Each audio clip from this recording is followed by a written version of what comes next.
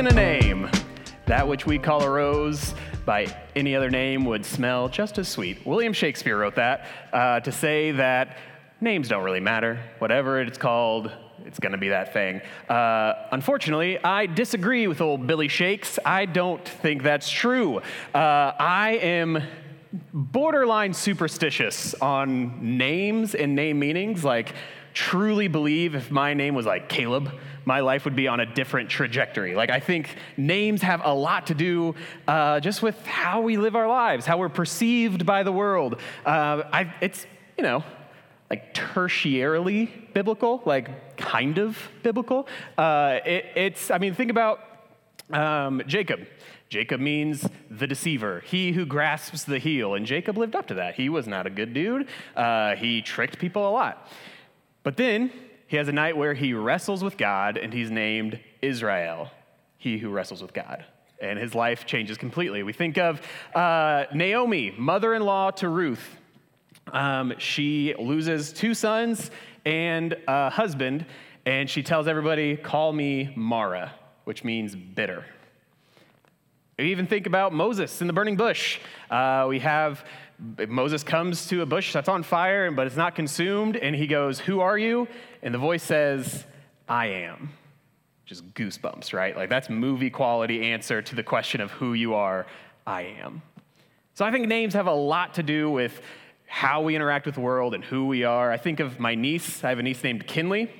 Her parents are very dark-haired. My brother-in-law has black hair. My sister has dark brown hair.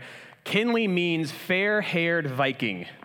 She is blonde, and it doesn't make sense. And we were just there on July 4th, like for the holiday in Iowa with them, and she was just like, she had a hoverboard, and she was just crashing. She was like falling off monkey bars, and every time she'd stand up and go, oh, I'm fine, and just run off. And I was just, she has no regard for her body. And they're like, yeah, she just goes. And I'm like, yeah, because she's a fair-haired Viking. I even think of, I have a 3-year-old, and like how we interact with people and the names we call them, I think matters a lot. And so when she wakes up in the morning, I'm about to win some points here with all of you. Every morning she wakes up, I go, oh, morning, beautiful, because like that's just how we interact. And even though, because I love her and I want her to know that, even though sometimes she makes it hard because her name means hardworking, and man, she makes it work to love her sometimes, but she is great. I love her. And so even the ways we like calling people beautiful or friend, these change the way we interact with people, right? Like if I was telling you, oh, my wife and I have a great marriage, I call her the worst, and she calls me the biggest mistake she ever made. We're great. You'd go, that's not true. You guys need to go to counseling immediately. And so how we interact with people and the way we talk about them and to them matters a lot, and that includes our relationship with God. And we've been going through the Psalms, and we've been going through these kind of characteristics of God and attributes of God. And today this is all the same, and we're going through one called that's Almighty. That's the word we're calling God today, is Almighty. And it's this fascinating word because we've only ever used it really to talk about God. All right, we don't go to Chick-fil-A and go like, man, that chicken sandwich was almighty. It doesn't make sense. Like, it does not clear, like, it was all-powerful Chick-fil-A. Does not compute. It is a God-only word. It only defines God because you can only be almighty or you cannot be almighty. You can't be in between. I'm either all-powerful or I'm not. There's nothing in the middle of that. And so when we say almighty, it has to refer to God. I even think back to, like, in the Old Testament, the Hebrew word for almighty, you 90s worship fans are going to just get a big smile, El Shaddai, God Almighty. And then when you get to the New Testament, we start hearing Greek in the New Testament. The Greek word for almighty is Pantokratos, which is literally panta, all, kratos, powerful. In fact, the Greek god for strength, the god of power, is Kratos, or Kratos in Greek, powerful. Then as the church moves on, they start speaking more Latin, and the Latin word is actually one you know. It's omnipotent, omnipotent, omnipotens. It's all omni, potens, powerful. And the Roman god for power, potestas, potens, potestas. So this always is a word to talk about God. But we've become this thing, it's become this word that is just colloquial. Like that means, it's like, oh man, it's so hot I could fry an egg on the sidewalk. That's a colloquialism, just a turn of phrase that we all can relate to. That's what Almighty has become in church. It's just church language. Oh yeah, God Almighty. That's great.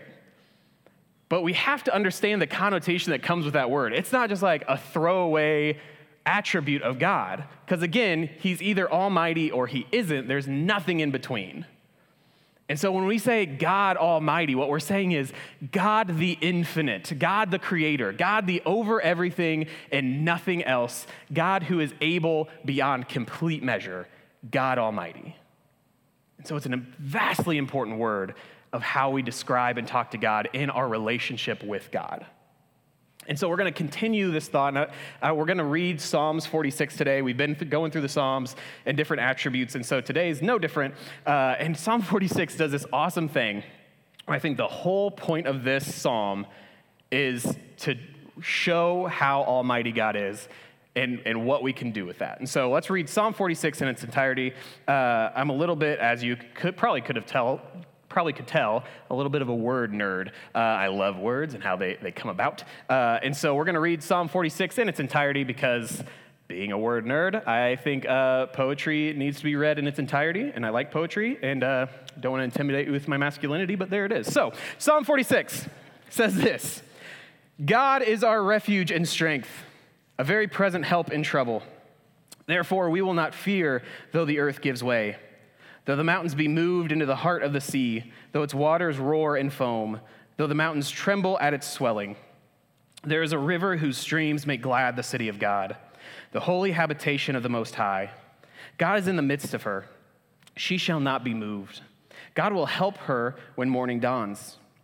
The nations rage, the kingdoms totter. He utters his voice, the earth melts. The Lord of hosts is with us. The God of Jacob is our fortress.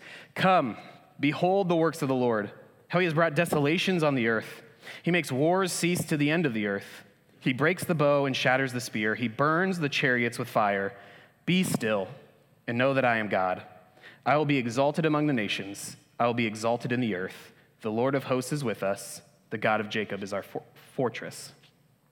So I think, liking poetry, I can see three very predominant themes throughout this psalm. Number one, we're going to skip around a little bit, but number one, God is almighty over man. Okay, God is almighty over man. I think that's from 6a and 8 and 9. It says, the nations rage and the kingdoms totter. Come, behold the works of the Lord, how he has brought desolations on the earth. He makes wars cease to the end of the earth. He breaks the bow and shatters the spear. He burns the chariots with fire.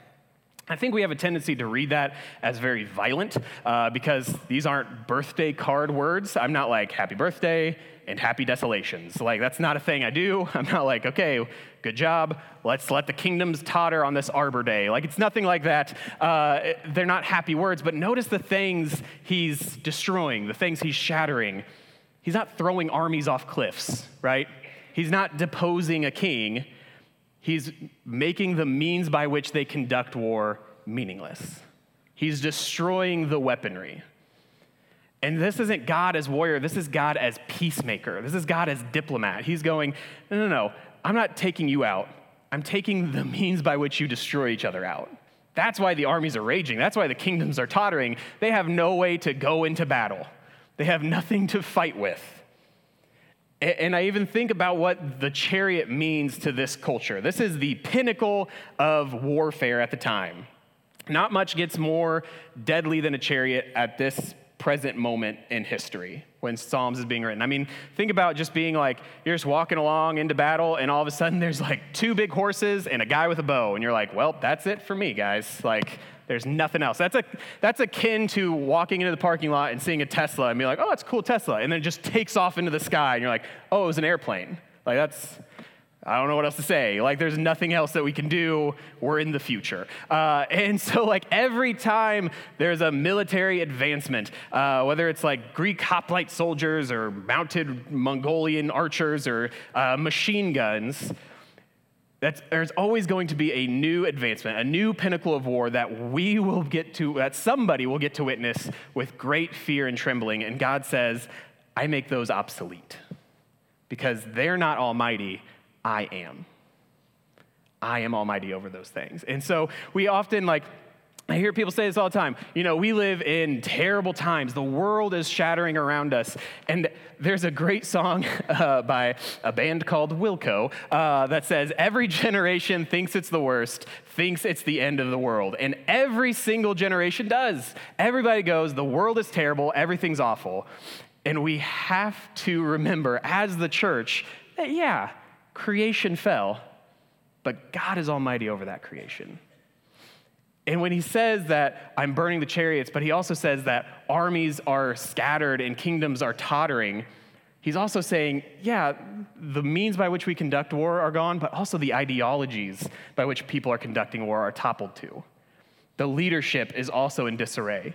Because not only does God get rid of the strength of men in weaponry, he gets rid of the strength of men in philosophy and ideology, because everything boils down to God's almighty over man. God's almighty over anything we can put forward. And so while there's physical danger, we can rest assured that we have an almighty God. Theme number 2, God is almighty over nature. 2 through 4 and 6b. Therefore we will not fear though the earth gives way, though the mountains be moved in the heart of the sea, though its waters roar and foam, though the mountains tremble at its swelling. There is a river whose streams make glad the city of God, the holy habitation of the Most High. 6b, he utters his voice and the earth melts. I have a particular fondness to God being almighty over nature because I am a transplant here. I wasn't born here in Kansas. I think I'm 8 years in. I think I can call myself a Kansan officially. I don't know what the term limit is for that or when I can officially do it. But I think it's fair. I've had 2 kids born in Kansas. That counts. I was married in Kansas. That counts. So I love Kansas. For one thing, what are you supposed to do when a tornado comes? You're supposed to take shelter, grab your family, grab bottles of water, grab a flashlight. No, you get on the porch and you get your phone. Where is it? Let's watch. That's crazy. We as Kansans, we are aware of what nature can do, right? We see tornadoes all the time. I even think before I came to Kansas, if you polled me in high school, you're like, tell me about Kansas. I'd be like, tornadoes, Wizard of Oz, but Wizard of Oz, and then probably Dust Bowl, which is also a natural weather event. That happened here too. And so we're a very weather-oriented state. We've had a week of just heat. Not just normal heat, but hot heat. It's unreal. We're a weather-based state, really. And so I think about Kansas as a weather state, and we don't even see the pinnacle of weather. We don't get hurricanes. We don't get tsunamis. We get some earthquakes. We're getting there. Someday, we're going to be an earthquake state too. But just a little insight into me, I spent a day looking into weather for this sermon, and I got stuck for 2 hours on volcanoes. Man, volcanoes are crazy. That's a thing that happens on Earth. Just magma, just lava out of the world. That's crazy. And so I spent a long time on Krakatoa. You guys know, that's a household name, I think, Krakatoa. If you had to list volcanoes, it'd probably be Vesuvius, Mount St. Helens, Krakatoa. It's in there. It's in the top 3. So here's what I learned. None of this is written down. I memorized this because that's the way it works. So Krakatoa erupted in 1883, just so you know. It was the loudest recorded sound in human history. The sound went around the world 7 times. Wild. It shot debris 83 kilometers into the air. Outer space starts at 62. That's really high. And so this is a downer note, killed tens of thousands of people from tsunamis, acid rain, changing weather patterns, all sorts of things. And it also, this to me it sounds the simplest, but it's the wildest. It changed the way we saw sunsets for decades. Because of all the debris that was in the air and went around the world, there's like paintings of people going like, wow, the sun is really setting different now. It was because of Krakatoa. It's crazy. But that wasn't even the biggest explosion from a volcano of that century. In fact, on a scale of like 1 to 7, I didn't figure out the scale, but a scale of 1 to 7, it's like a 6 compared to a ton of others. And so the world can throw wild things at us. I think of we saw a tornado this year. We've seen hurricanes and tsunamis and just these crazy natural events that we can't fight or begin to fathom. And God says, yeah, I'm over that though. Like, I'm almighty over that. The earth is going to give way. There's going to be times of physical distress because of hail and rain and tornadoes and crazy things can happen to the weather and to what we do. I didn't even talk about like the cosmos, how like, oh, there's a comet headed this way. We don't know. But God is like, yeah, things are going to happen. But I'm almighty over that. I am almighty, not the weather. I am almighty. And so this is where we're headed. I think I've made my point. God is almighty, and this is a good thing because he's either almighty or he isn't, and so I think he is. He's proving his point. He is almighty, and this is a good thing, but what do we do with that, right? How do we interact with an almighty God? What do we do? And I think a natural thing that we often do as a church, as a people, is we love God for that. We love God for being this almighty creator. And it's natural. It's so easy. Because why wouldn't we love a God that formed the beauty of the world around us? You look into the sky on a clear night, and it's like, yeah, of course I love God. Look at this. Like, look at the stars He set in the sky. Like, He knows my name. He knows my heart rate. He knows my vital signs, and not only that, but he knows the number of cells that he put into my body. He sees the atoms that have formed that call themselves Sam and how they interact with the other atoms that have formed in this room. God can see so deeply, and not only that, but he sent his only son to die a torturous death on a cross to be nearer to us. Jesus' body hung from 3 nails on wood, holding up his body weight and the weight of trillions and trillions of sins. Of course we love God. Another thing that is natural to do, that we often do, or try to avoid completely, is fear God.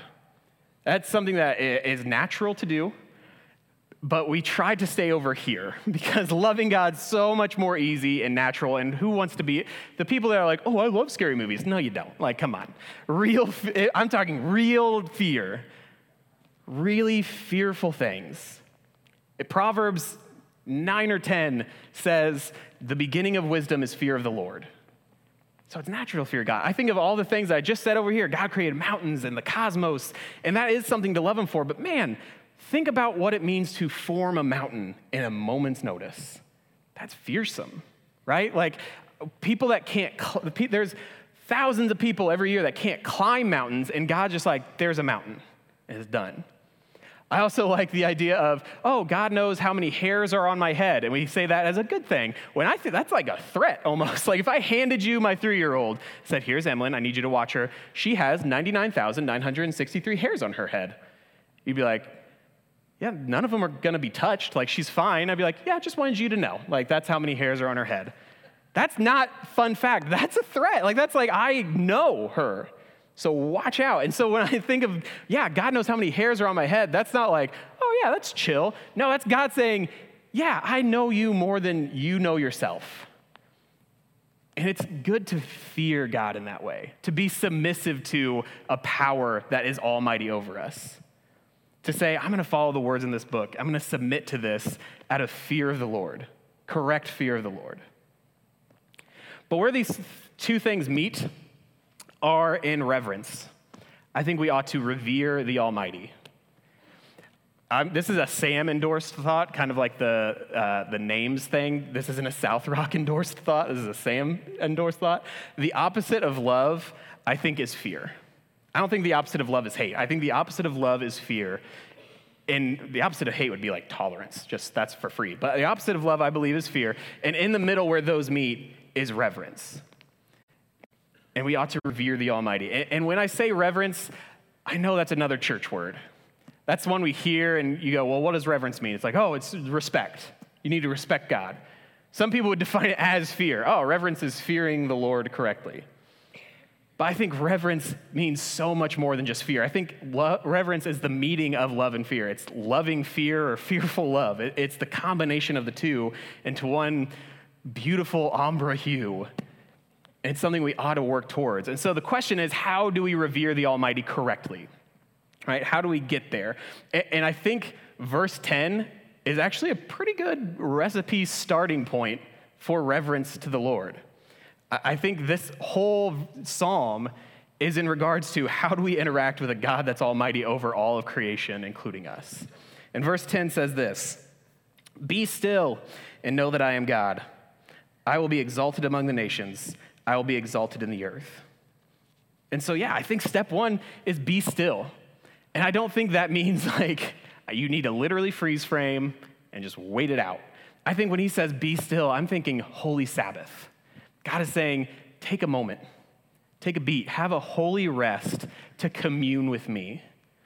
This is supposed to be a relationship. Jesus died so that we could embody Christ in ourselves. The Spirit dwells within us.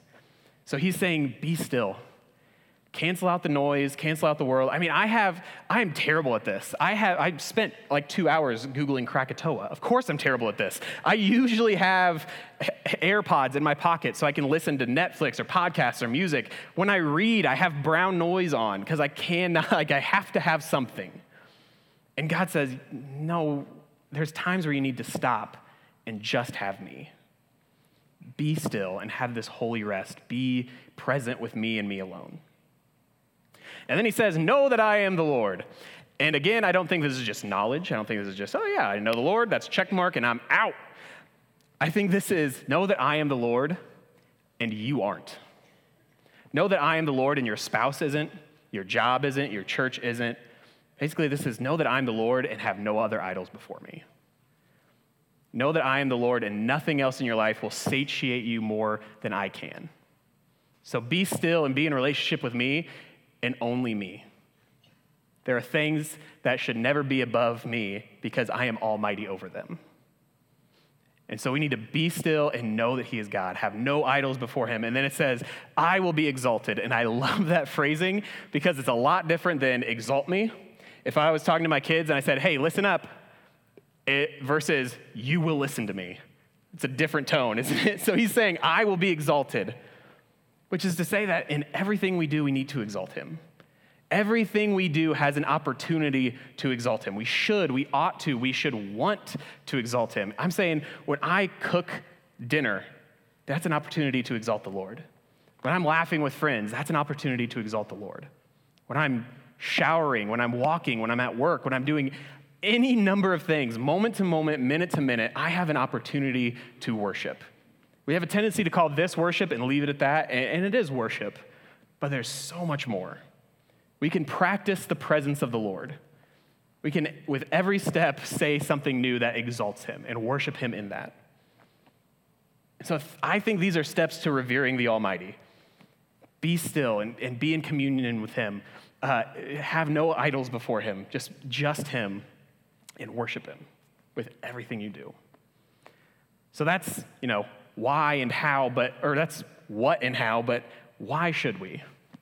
Right? I mean, if you've been a believer for a long time, you're on board and you probably don't need the why so much, but there's a third theme that's repeated throughout this, and it's this. It's God's our almighty and present fortress. So read with me in verses 1, 7, and 11. It says this, God is our refuge and strength, a very present help in trouble.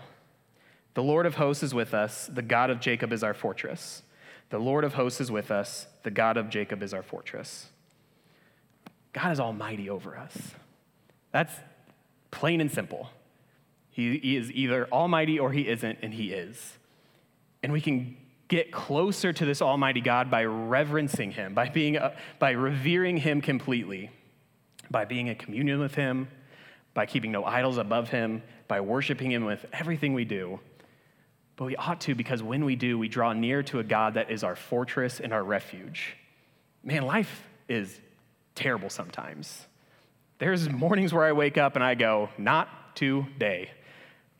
That sign that says, today's a good day to have a good day. I want one that like you can flip back and forth. It's just like, today is not a good day for anything. And it's just, I can leave it at that if I need to. Sometimes there's physical danger. Sometimes hail damages our cars beyond repair. Sometimes we lose family members. Sometimes we just have terrible sins that just keep cropping up. But God says, man, if you revere me, I am always there. I am a present fortress. I am a present strength for you. You can have peace. You can have assurance. You can have joy. Yeah, life is going to stink. Of course life's going to stink. This world is fallen. This world is broken. God's like, I'm still almighty. I'm still over it. Your soul is still mine. You are still my child. Revere me and come into the strength and presence of the Lord.